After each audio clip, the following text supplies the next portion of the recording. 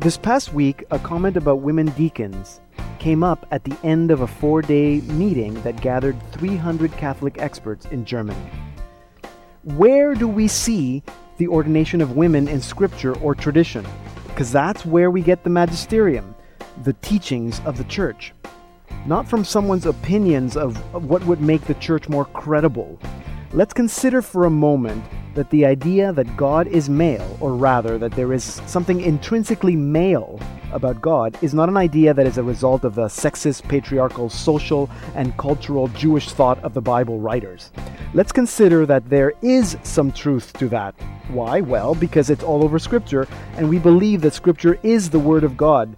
And if so, let's ask why. Why is it important that we call God Father, that He is male? Is it important? Maybe. Maybe it's not an accident. Maybe it's not a coincidence. It is the father that sows the seed. The mother receives the seed, but it's the father that plants the seed. In that sense, God is not mother. Never. God is very much a father, a male. It's the church that is female. And the priesthood is male because it is a sign. Remember sacraments being visible signs of an invisible reality? Priesthood is a sign of that maleness of God. Christ is the husband of his bride, the church. It's not that men are better or that the church is sexist or even that Jesus chose male apostles. It's that ordination is about being an image of God, just as marriage is about being an image of God. And the diaconate is one of 3 holy orders. If the priesthood is male, the diaconate has to be male too. Now, I really struggle with this because I don't totally get it, but I think it's my responsibility as a Catholic, especially as an ordained Catholic, that when I come across a church teaching that I don't understand, to continue learning, to continue reading, continue praying until I understand it. Because who am I to question 2,000 years of wise and holy men and women who, under the guidance of the Holy Spirit, have shaped the magisterium of the church? Am I smarter than all of them? I don't think so. The church does not have the authority to ordain women priests any more than the church has the authority to define marriage. And as long as the church does not have the authority to ordain women priests, she does not have the authority to ordain women deacons either. More on this later, I'm sure. I'm Deacon Pedro, and this is the Salt and Light Hour.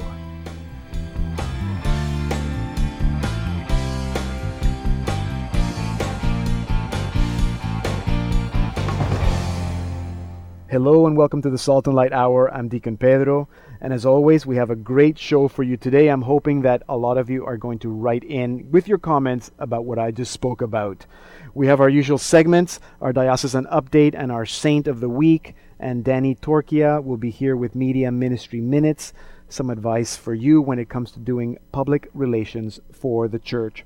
That's all coming shortly. And in our second half hour, as we approach the Sanctity of Life Week in Canada with the March for Life taking place on May 9th, we will learn about Project Rachel, a wonderful ministry for women and men who have had abortion experiences. And once again, we have a chance to meet a spirit and song artist. Curtis Stephen is the writer and composer of many of the songs that you probably sing at church. And so we're very excited to be speaking with him today. And as always, we begin with one of his songs. So here is Curtis Stephen with Ready the Way from his new album, Amid Passing Things. Ready the way, ready the way, ready the way of the Lord. Ready the way, ready the way, ready the way of the Lord. Make straight the road, raise the valleys and mountains make low. Turning from sin, let the broken be whole.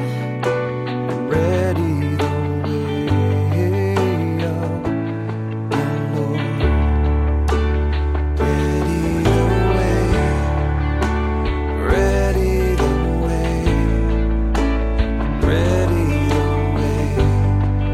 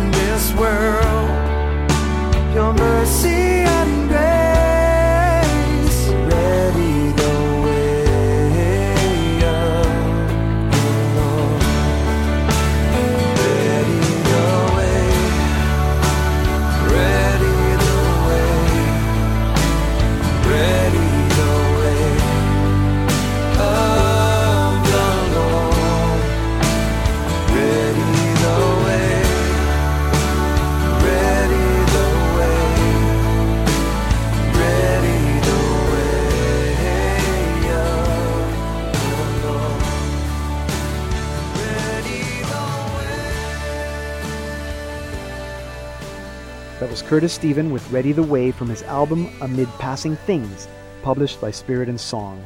Curtis will be with us in the second half of the program, and in about 15 minutes, Media Ministry Minutes with Danny Torchia. But first, Chris is here with our news. Pedro, today we'll discuss Pope Francis's meeting with the President of Israel and what this might mean for the peace process. Right. A German bishop suggests a new role for women, and Toronto's Cardinal weighs in on plans to build a casino in his city. Take your bets on what he thinks about that. But let's start with the Pope. He met with Shimon Peres on Tuesday. Peres is the President of Israel. It was a private meeting in the Vatican, but we're told that they spoke about various issues, particularly the political situation in the Middle East. The Holy See issued a statement after the meeting. It says that both the Pope and the President hope for the speedy resumption of negotiations between Israelis and Palestinians. The goal is an agreement that the legitimate aspirations of the two people might be respected, Israelis and Palestinians. Both sides expressed concern for the situation in Syria, which shares a border with Israel. The statement also noted that progress has been made towards a diplomatic agreement between Israel and the Holy See. Since the 1990s, they've been trying to iron out an agreement regarding property claims and taxation of holy sites. And Peres said after the meeting that, "I'm expecting you in Jerusalem, not just me, but all the people of Israel." So that was an invitation for Pope Francis to visit the Holy Land. Nice. Now to Germany. You mentioned earlier, Pedro, an archbishop is talking about women's deacons. Archbishop Robert Zolich is the head of that country's bishops' conference. He says that the topic of opening up the diaconate to women is no longer taboo. In the comments as published on a German news site, it seems he stopped short of endorsing the plan. Note that he's also not discussing women priests. Deacons, as you know, Pedro, being a deacon yourself, can assist during church services and perform baptisms and marriages outside of Mass, as well as serve the needs of the community. He made the comments at the end of a 4-day meeting to discuss possible reforms in the church. Finally, to Toronto, will the city roll the dice on a casino? It's a controversial issue in Canada's biggest city. Currently, the nearest casinos are hours away, and the mayor, Rob Ford, says that it would provide much-needed revenue to have a casino right in the city. Well, what does the church think? The Cardinal Archbishop Thomas Collins issued a pastoral letter. He begins by noting how, quote, "In my years of pastoral ministry as priest and bishop, I have become sadly aware of the grievous suffering experienced by individuals and families because of gambling dependence." The Cardinal acknowledges the short-term benefits of tax revenue and employment, but he says that the long-term benefits aren't so clear, and the negative social impact would outweigh those possible benefits. And he's particularly concerned about harm to marriages and families that could be hurt or destroyed by addicts having close access to gambling. He says that gambling is based inherently on illusion. It's a fantasy that seems particularly attractive to those who are most vulnerable and desperate, who are looking for a quick solution to their money problems. The Cardinal says that it's a cruel illusion and that it's not wholesome for governments to promote it. So the debate continues on whether or not to have a casino in Toronto, but the church has weighed in. Absolutely. I wonder what that has to say about parish bingos. I don't know if we have that. That's not very common here in Canada, is it? No, it's not. And I know that that some groups, particularly in Alberta, have moved away from bingos and having casino nights to fundraise Catholic for schools. The parish, yeah. So it seems that the whole church is moving away from this. Yeah, no, I'm sure we'll hear more about this story.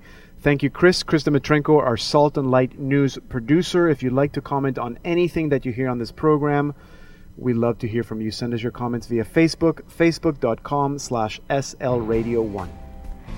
Hi, I'm Sheridan, and you're listening to the Salt and Light Hour with Deacon Pedro. I'm Deacon Pedro. Our website is saltandlighttv.org/radio. Coming up is Sheridan with news about an art exhibit. And now, Saint of the Week with Andrew Santos. Andrew. Last week I told you that I had the best bumper music for segments on this. You do. But you know what? I listened to Mark's segment. You showed me it. Hollywood Undercover Missionary. Hollywood Undercover Missionary. His music is pretty good too. It's very good. So maybe we can have like the battle of the theme songs. The battle of the theme songs. Anyways, I have more important things to talk about today. A saint, maybe? Yeah, we have a saint. We have a saint. Actually, we have a blessed this week. Blesseds, they're already in heaven. Yeah, exactly. Okay, so have you ever heard of Blessed Marie Leonie Paradis? No, I have not heard about Blessed Marie. Beautiful woman Leonie from Quebec. She was born on May the 12th at L'Acadie, Quebec, which is a village near Montreal. Her parents had 6 children, 2 of whom died when they were really small. Marie Leonie was the 3rd child and the only daughter. She had 3 brothers, Joseph Edouard, Emilien, and Vital. At a very early age, she had a great desire for God and an attraction to the religious life. In 1854, when she was 14, she joined the Marianites of the Holy Cross, where she wished to devote herself to the service of priests. At the novitiate, she received the name of Sister Marie de Saint-Léonie, and after her profession, she was sent out to teach. She was one of those sisters who was sent out to teach. She was sent to New Brunswick as superior of the sisters and to maintain the domestic leadership and management at St. Joseph's College, which was directed by a Holy Cross father. When she arrived, many young Acadians presented themselves to become religious. Many of them were poor, and most of them did not speak English. And Sister Marie de Saint-Léonie had to send them to Indiana to make their novitiate because of the language barrier. She asked to open a Francophone novitiate in Acadia, but this request was refused. Numerous Acadians wished to commit themselves to God, and after a short time of formation, were sent to serve in houses of education. For our listeners, when we hear Acadia, that is also commonly known as present-day New Brunswick. New Brunswick is a bilingual New Brunswick province. is a province. Acadia, but there are Acadians in Nova Scotia. I mean, that's and the true. Acadians, they're all over. There's a big presence in the east. And they were expulsed from Nova Scotia because they were Catholic, and they ended up in Louisiana. And the people in Louisiana they call Cajuns. Exactly. Are the same people, the Acadians. That's why there's that French. So there you go. Yeah, a little bit of history. The Institute of the Little Sisters of the Holy Family ended up being recognized at the end of May in 1880. Interestingly enough, because the Bishop of St. John, New Brunswick, did not accept them as a new religious community in his diocese, for fear of having to support the sisters, Bishop Paul Larocque of Sherbrooke in Quebec welcomed them warmly in his diocese, and that was in 1895. Still a religious of Holy Cross, Mother Marie Leonie, because she was the superior, was strongly advised to become a little sister of the Holy Family. In 1905, she asked Rome, she petitioned Rome to be released from her commitment toward her original community. Mother Marie Leonie worked and remained foundress and superior general of her community until the last few hours of her life. She was very dedicated. She was always known to be frail, and she was always sick, but she never stopped caring for her sisters and for God's people. She put the last corrections on the pages of the book of rules that she had written. She had it sent to the print shop. That book would give her sisters the guidance they would need for their life, for the rest of their life in the religious community. Friday, May the 3rd, Mother Marie Leonie said she felt very tired. She went to rest and she ended up dying a few hours later. She was just a few days shy of her 72nd birthday. In 1984, at the time of his visit to Canada, that was the papal visit year, Pope John Paul II beatified Mother Marie Leonie Paradis in Montreal. In 2012, which was just last year, to commemorate the centenary of her death, there was an artist named Marius Dubois, and he was from the Royal Academy of Canada. And he commissioned a painting of Blessed Marie Leonie in an attitude of service. And it was made to look like Christ, who is priest and king. Very nice painting. So we remember Blessed Marie Leonie Paradis, who celebrates her feast day, I guess, today, which is Saturday, May the 3rd. Thank you very much. A new saint, I guess, for us, a Blessed Marie Leonie Paradis. Thank you. Feast day, May 3rd. Yep, another beautiful Canadian saint. Thank you. Andrew Santos, our saint expert. Hi, I'm Pasquale Talarico, and you're listening to the Salt and Light Hour with Deacon Pedro. You can find Salt and Light Radio on Facebook, facebook.com/slradio1. That's the number 1. Visit us and like our page for a chance to win cool music prizes from all our featured artists. And now it's time for Media Ministry Minutes with Danny Torchia. Danny, welcome back to the program. Thanks, Deacon Pedro. Happy to be with you. So I had this experience recently. I actually found myself emailing the sports editor of my local newspaper to tell them about my son's volleyball team, which is from our community, that just won gold at the provincial championships. And it occurred to me that isn't this something that we should be doing all the time? Telling our newspapers and our radio programs that we listen to, I don't know about TV, if TV does that, about giving them story ideas or giving them, letting them know what's happening in our parish. What do you suggest about that? Well, yeah, I guess what we're looking at is this need for our church communities and groups to build those bridges with meaningful two-way transits or two-way communications with the secular media, and not to grow in silos. So indeed, all of us stand to gain greatly if we build those bridges just by connecting, sharing feedback. In PR, in the agency world, we sometimes call that spokesperson interjection, which is basically letting the journalist or the editor know that you or the organization can be called upon to have a respectful, open, and objective conversation, and everyone stands to gain from that. Yeah, sure. I know even for this program, I love it when people send me emails. And this is something that's happening, or here's a book. Would you like to interview the author? Or especially with the artists, here's so and so has a new album. Do you want to interview? And I love that because it's less work for me. I don't have to go looking for them. Well, yeah. Now, I guess it's kind of related. We all have radio programs that we listen to, or I guess your favorite newspaper that you read, or your favorite newspaper columnist. Is it okay for us to to be that one person that always responds to that program? If I listen to a radio program every morning, and every time they have something about abortion, I write to them and I say thank you for not being afraid of covering the issue. And if there's something that I think they need to correct, I might give them the correction. Well, you mentioned something here about positive reinforcement. Ideally, you're recognizing good journalism that touches topics that are important to you. So positive recognition is great. If not, yes, divvying up, your group, your church group, your local community group by interest or by the media that they normally consume is a great idea. And all of this leads to reminding Catholics and Christians that we need media ministers, media evangelists that would actually say that. So in the old days, you'd say, well, hey, give me some flyers or give me a box. I'm going to go collect food staples and food items, which is still important. But now we need to think like you're saying, hey, I watch this show on CBC or National Radio or NPR News. Why don't I build dialogue with them? And that's a new mindset for us.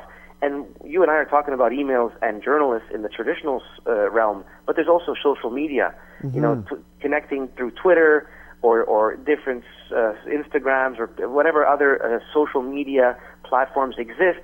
That's another aspect to build the dialogue from the church to the secular media. Okay, so maybe just in closing with a really concrete example, because the March for Life in Ottawa is next week, May 9th. Yes.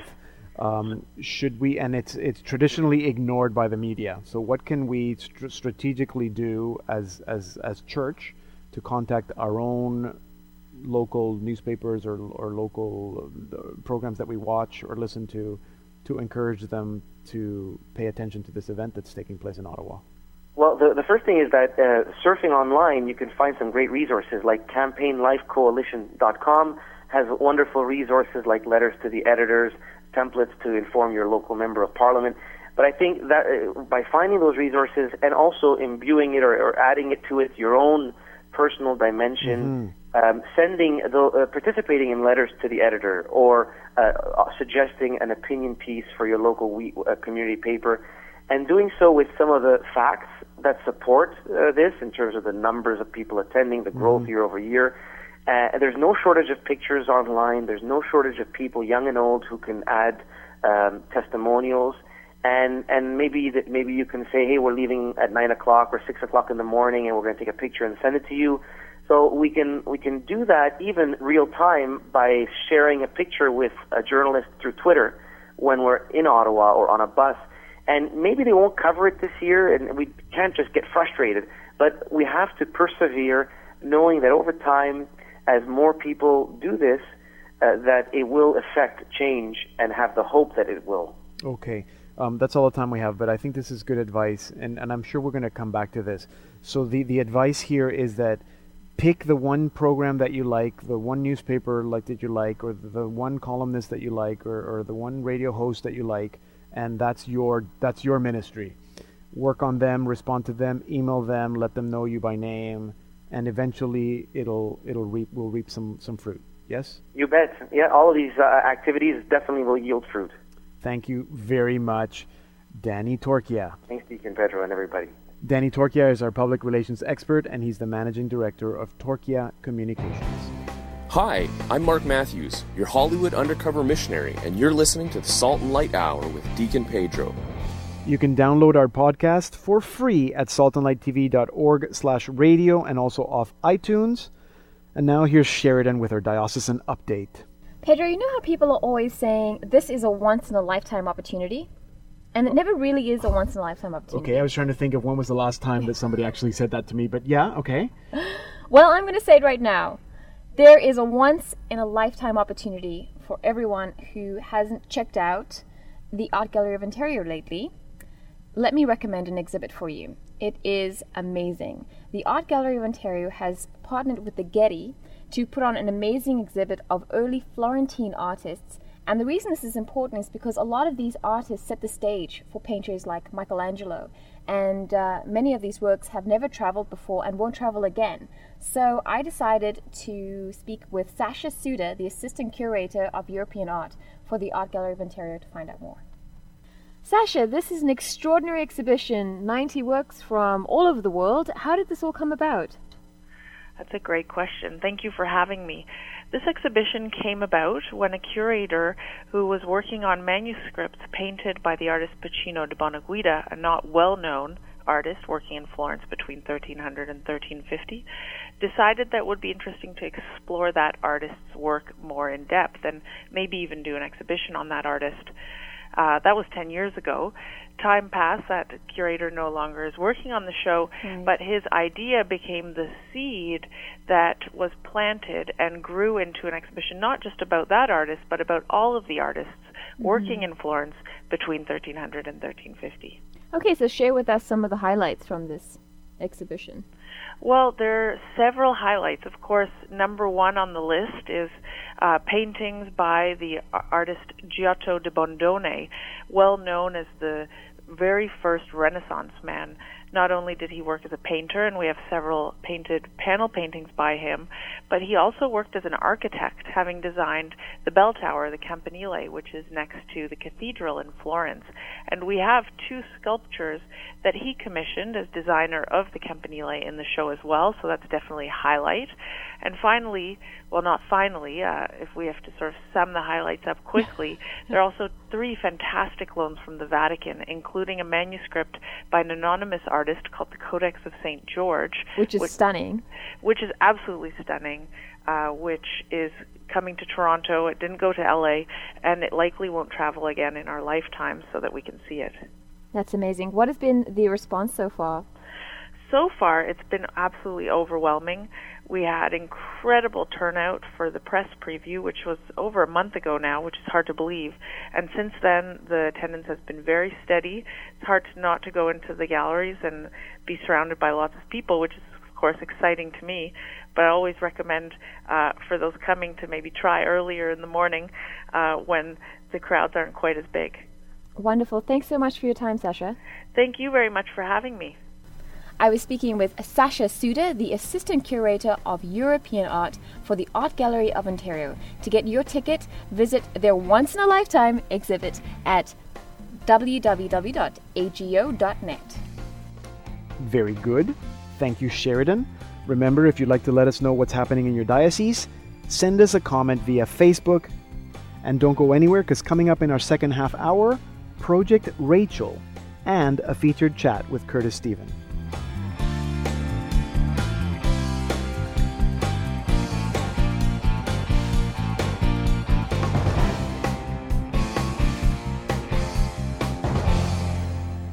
Welcome to the Salt and Light Hour, Part 2. I'm Deacon Pedro. When it comes to pro-life work, there are so many initiatives and opportunities. I mean, really, there is so much work to be done. So often, however, we focus on trying to prevent the abortions that we forget about the many women and men who've been involved in abortions in the past. Project Rachel is a ministry that provides post-abortion help to those who are still hurting as a result of a past abortion experience. And to tell us more about it, we're now joined by Maria Karajovanova and Mary Morocco, who run a Project Rachel program at the St. Mary of Egypt Refuge here in Ontario. Welcome, both of you. Thank you. Thank you, Pedro. Maria, let me start with you. Can you tell us a little bit about Project Rachel, how it came to be? Mary heard about Project Rachel, about a woman called Vicky, who started a ministry or started focusing on women and men, or especially women who have gone through the experience of abortion. And because we belong to communities, we are aware that there are women around us who are hurting from the consequences of this experience. And so we thought we have in St. Mary of Egypt Refuge the perfect place to invite women and men who need to start the journey toward healing after abortion.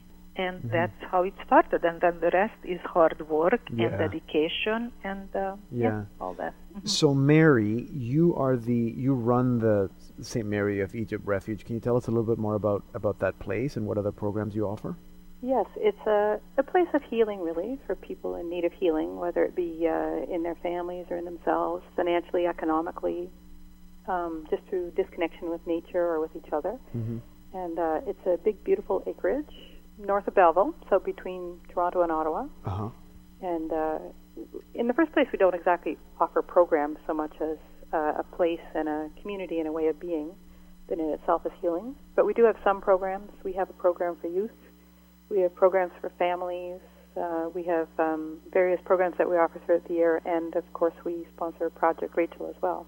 Why is it called St. Mary of Egypt? Who was Mary of Egypt? Oh, thank you for asking.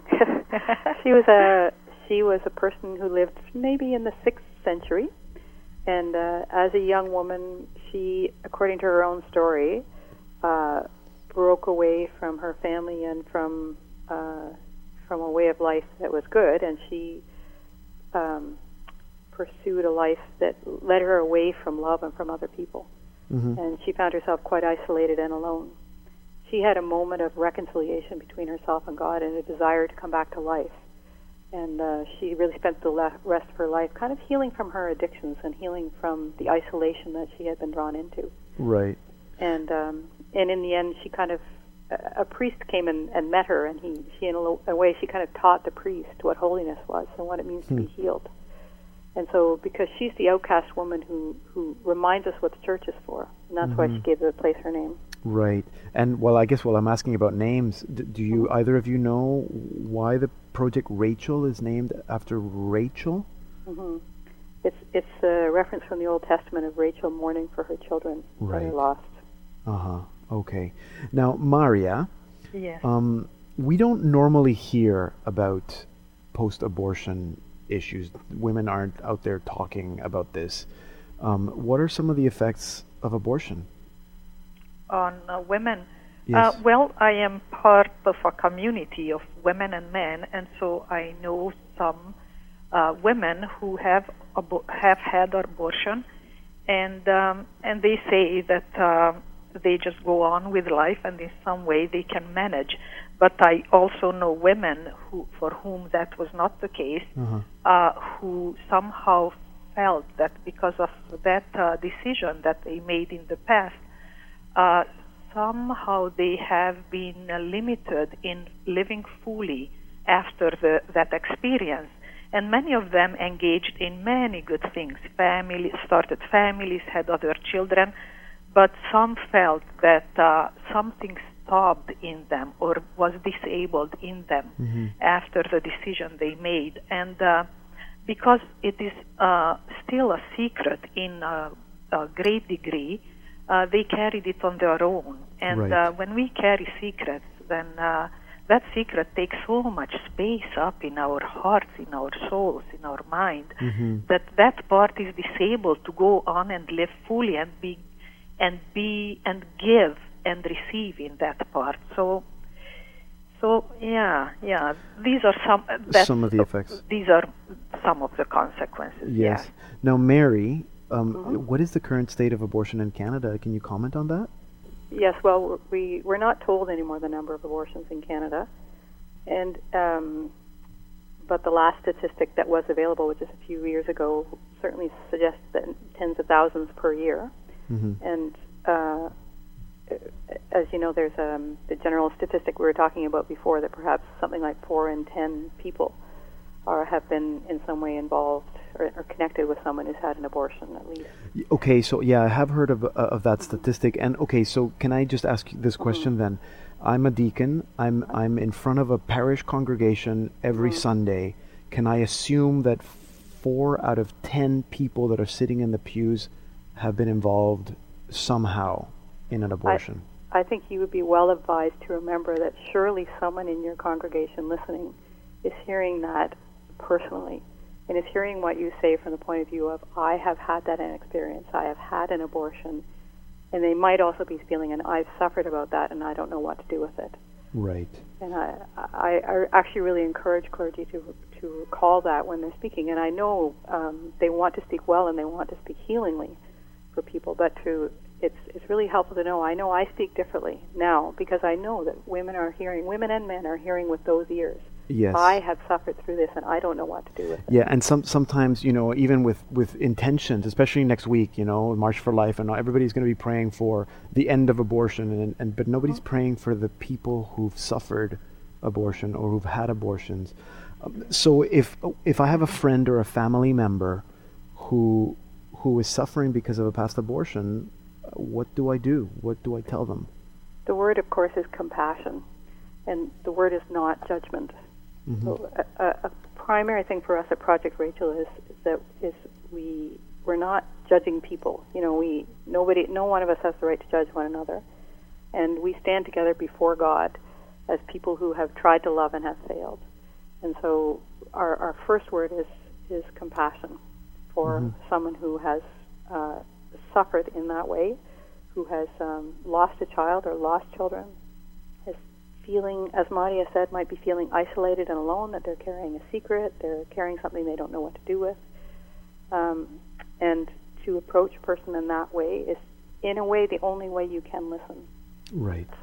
Pope John Paul II's encyclical, Evangelium Vitae, number 99, he addresses directly women who have had abortions.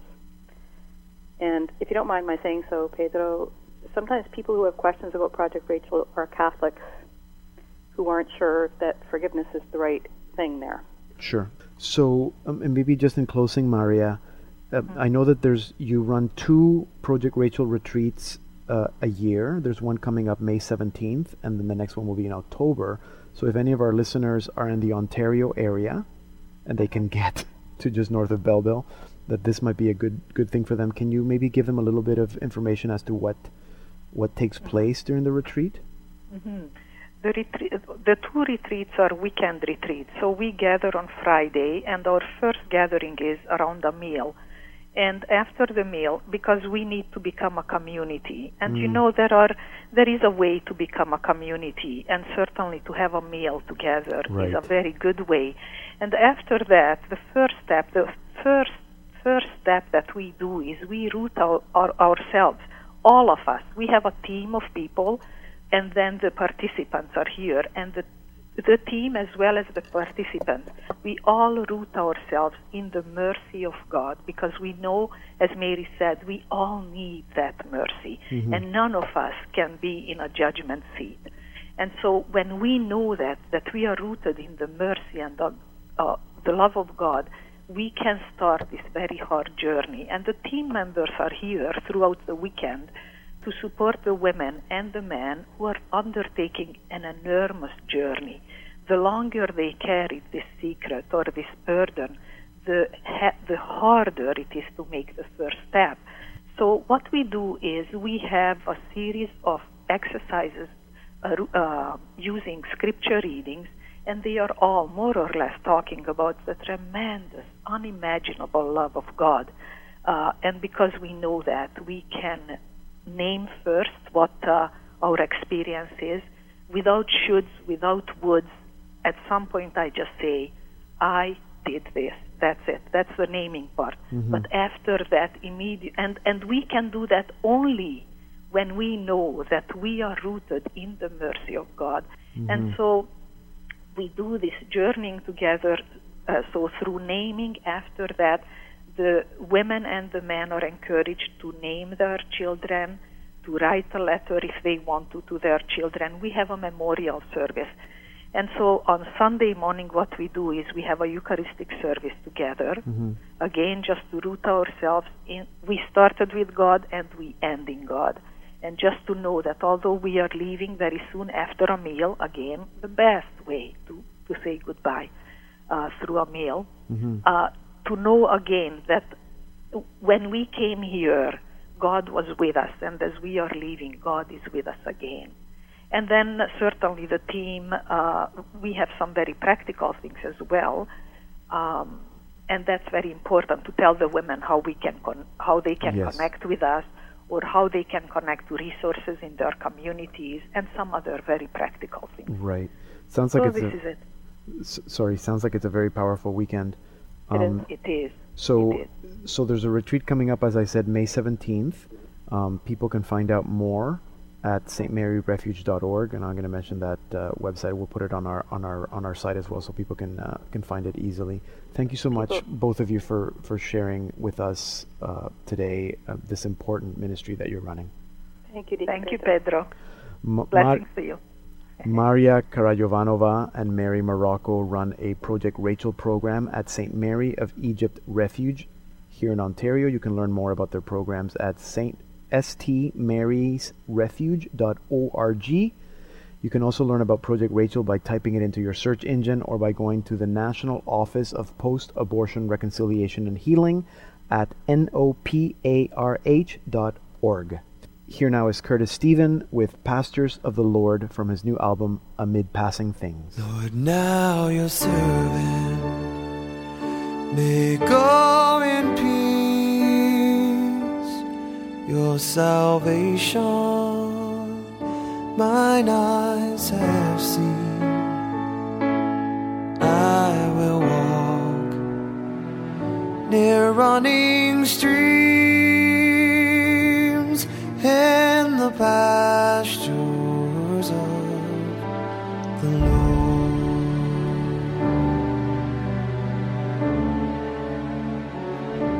The day is gone, the work is done. Many battles I've lost and won. I shall rest and find welcome in the pastures of the Lord.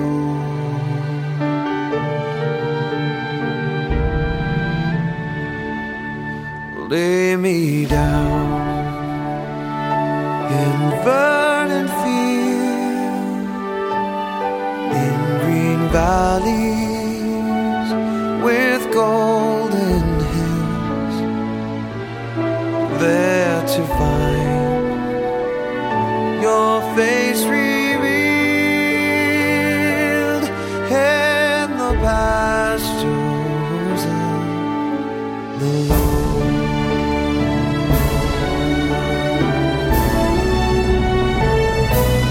Let this traveler find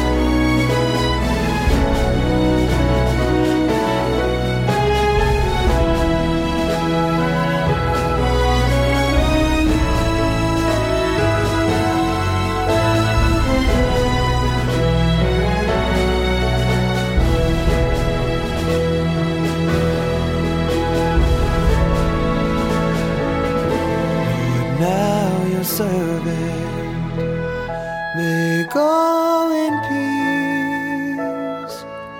Your salvation mine eyes have seen. Only goodness shall follow me in the pastures of the Lord. In the pastures of the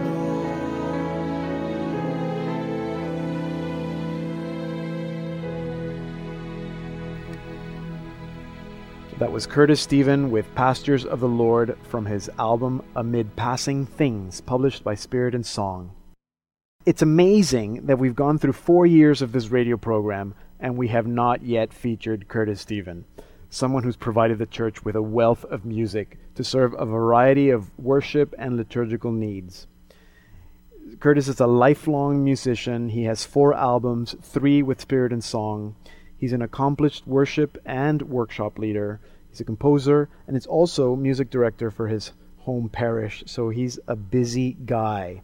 Now, if you've ever been to the National Catholic Youth Conference, NCYC, or to the LA Religious Education Congress, you probably have heard the theme songs that he's composed, and he's also the composer of one of the most popular new Mass settings, Mass of Renewal, that you might be singing in your own parish. There you go. So now you know who composed it.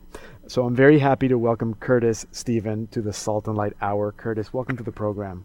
Hey, how are you doing? I'm good. Good to be here. So I can see how you can aspire to be a musician. You know, when I grow up, I want to be a musician. How do you end up being a liturgical composer?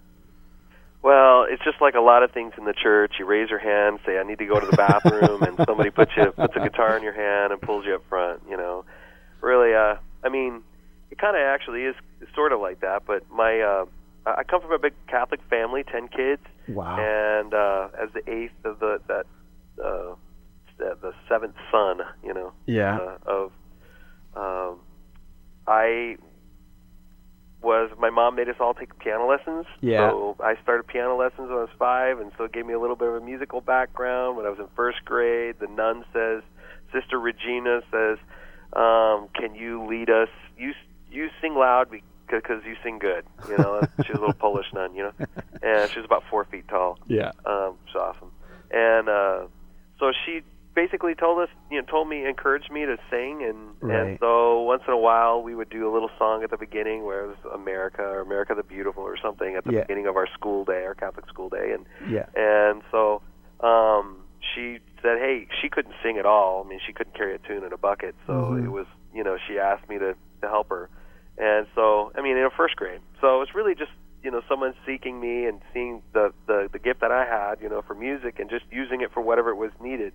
Mm-hmm. And then when I was in about 5th grade, the priest that was there invited me to. They were changing some of the music styles and stuff like that. They were doing a guitar, using guitars and stuff like that for the school mass.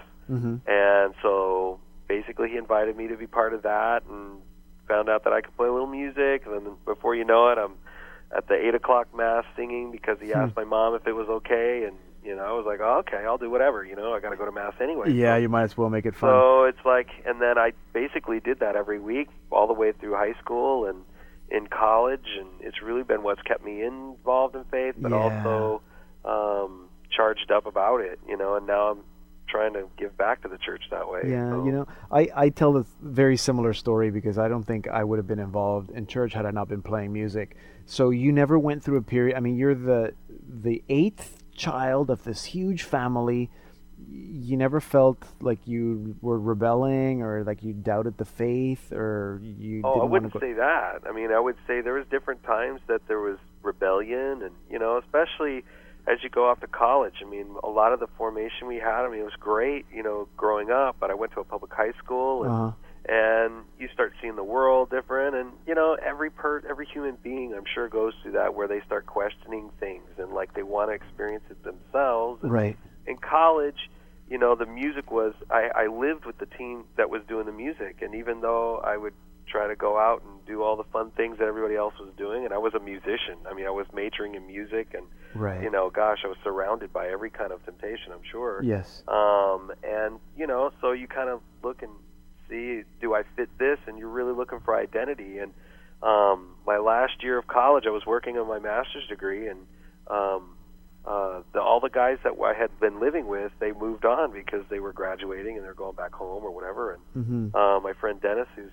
in Ohio, so maybe he might be listening to this, right.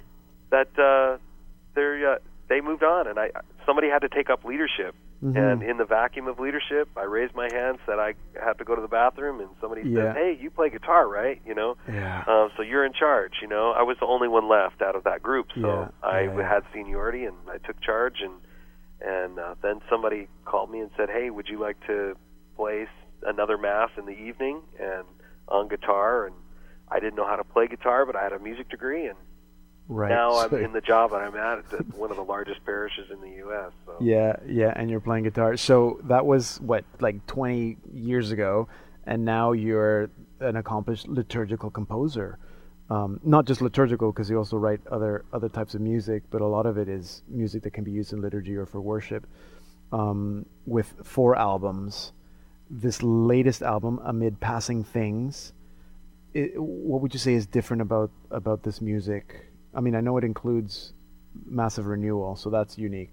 Right. But well, I think a lot of this, you know, when the new Roman Missal came out, I've done a lot of the previous 3 albums are, you know, very that have a mixture of songs that are story songs for spirituality, and that, but they're not really geared specifically towards liturgy on all of them. Yeah. It's a mix, and some of them are crossover. We really wanted to try to make especially with the Roman Missal, like looking at Advent, like when you look through Advent, it says amid passing things in many of the different prayers, and it's beautiful.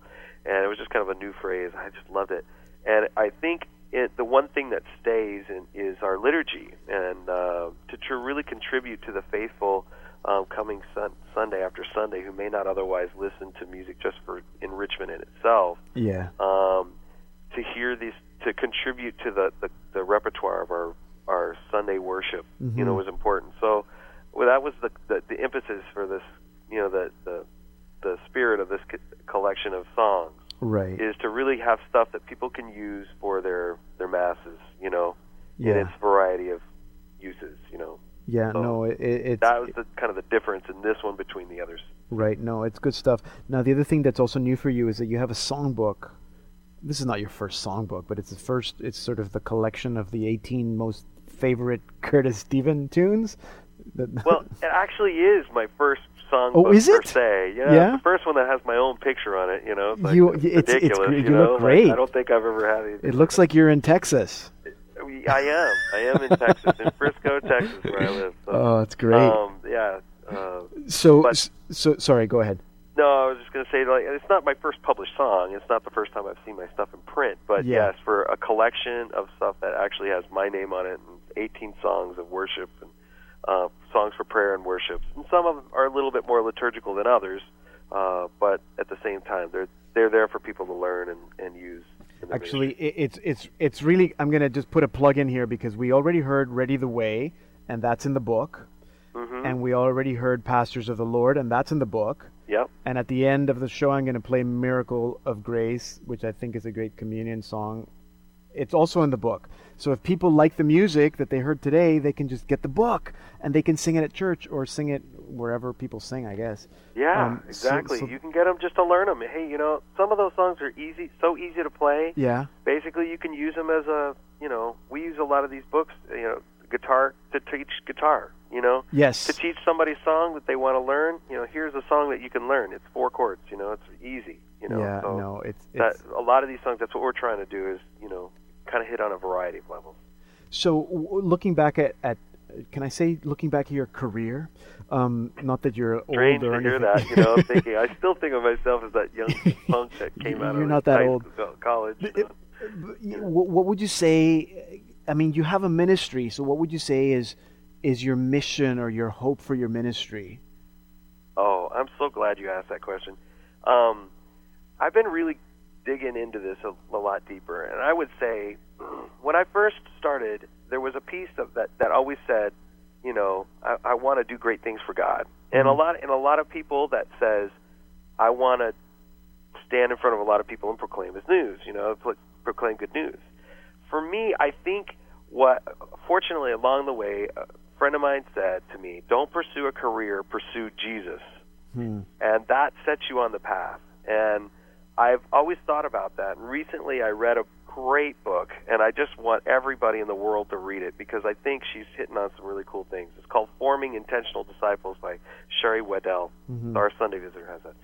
Anyway, plugging somebody else's book. Yeah, but the point is, I really feel like my ministry is really to help form intentional disciples, people that are charged up by the Holy Spirit with a relationship with Christ, to be able to, at one level, be filled up as a reservoir to spill out God's graces on everyone else, and on the other hand, to serve them in a way that brings them into a leadership and into a relationship with Christ, that brings them and empowers them as a leader to become, that trains other people in the ways of the faith, you know? Yeah. Because it's good news. We want to transmit the faith and pass it on to everyone in the world. So to go out and make disciples of all nations is ultimately what we're all about. And that's what I'm trying to do more of, even more intentionally. Yeah, you know? No, that's great. And I love the intentional because I use the word intentional. You can replace it with missional. It's your mission, it's your intention, is what you're all about, and that's what we are all about. You're so right. That's what we are all about. Go out, go to the ends of the earth, and and that's Matthew 28. I mean, that's got to be my favorite gospel passage. We got to leave it there, my friend. But thank you for speaking with us and for sharing a little bit of your music with us today. And I'm sure our paths will cross again. I hope so soon.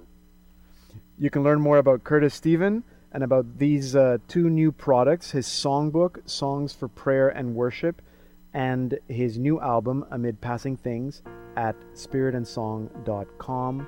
And here now is Curtis with as I said, I think it's a perfect communion song from his new album, Amid Passing Things, Miracle of Grace. Miracle of grace, mystery of faith, calling us to venture to the deep. Though our senses fail, your graces still prevail, and we become the love that we receive. Bread of life, bread of life. Those who eat this bread shall live and never die. Bread of life, bread of life. Your true presence in this holy sacrifice. Bread of life. We're listening to Curtis Stephen with Miracle of Grace from his album Amid Passing Things, published by Spirit and Song. And that will bring us to the end of the program this week. Remember that you can stream or podcast all our Salt and Light Hour programs at saltandlighttv.org/radio. That's also where we post links to our artists or guests. Look for Salt and Light Radio on Facebook, facebook.com/slradio1. That's the number 1, SLRadio1. And look for me on Facebook, Deacon Pedro, and also follow me on Twitter at Deacon Pedro GM. Salt and Light Radio is a ministry of Salt and Light Catholic Media Foundation. You can learn all about us at saltandlighttv.org and learn how, for less than the cost of a coffee a day, you can be part of supporting our ministry by joining our Guardians program. And thank you for keeping us in your prayers and for considering us when you're making your charitable contributions. We rely on your donations to do our work, and so your support is deeply appreciated. Thank you and God bless you. I'm Deacon Pedro, and this has been the Salt and Light Hour.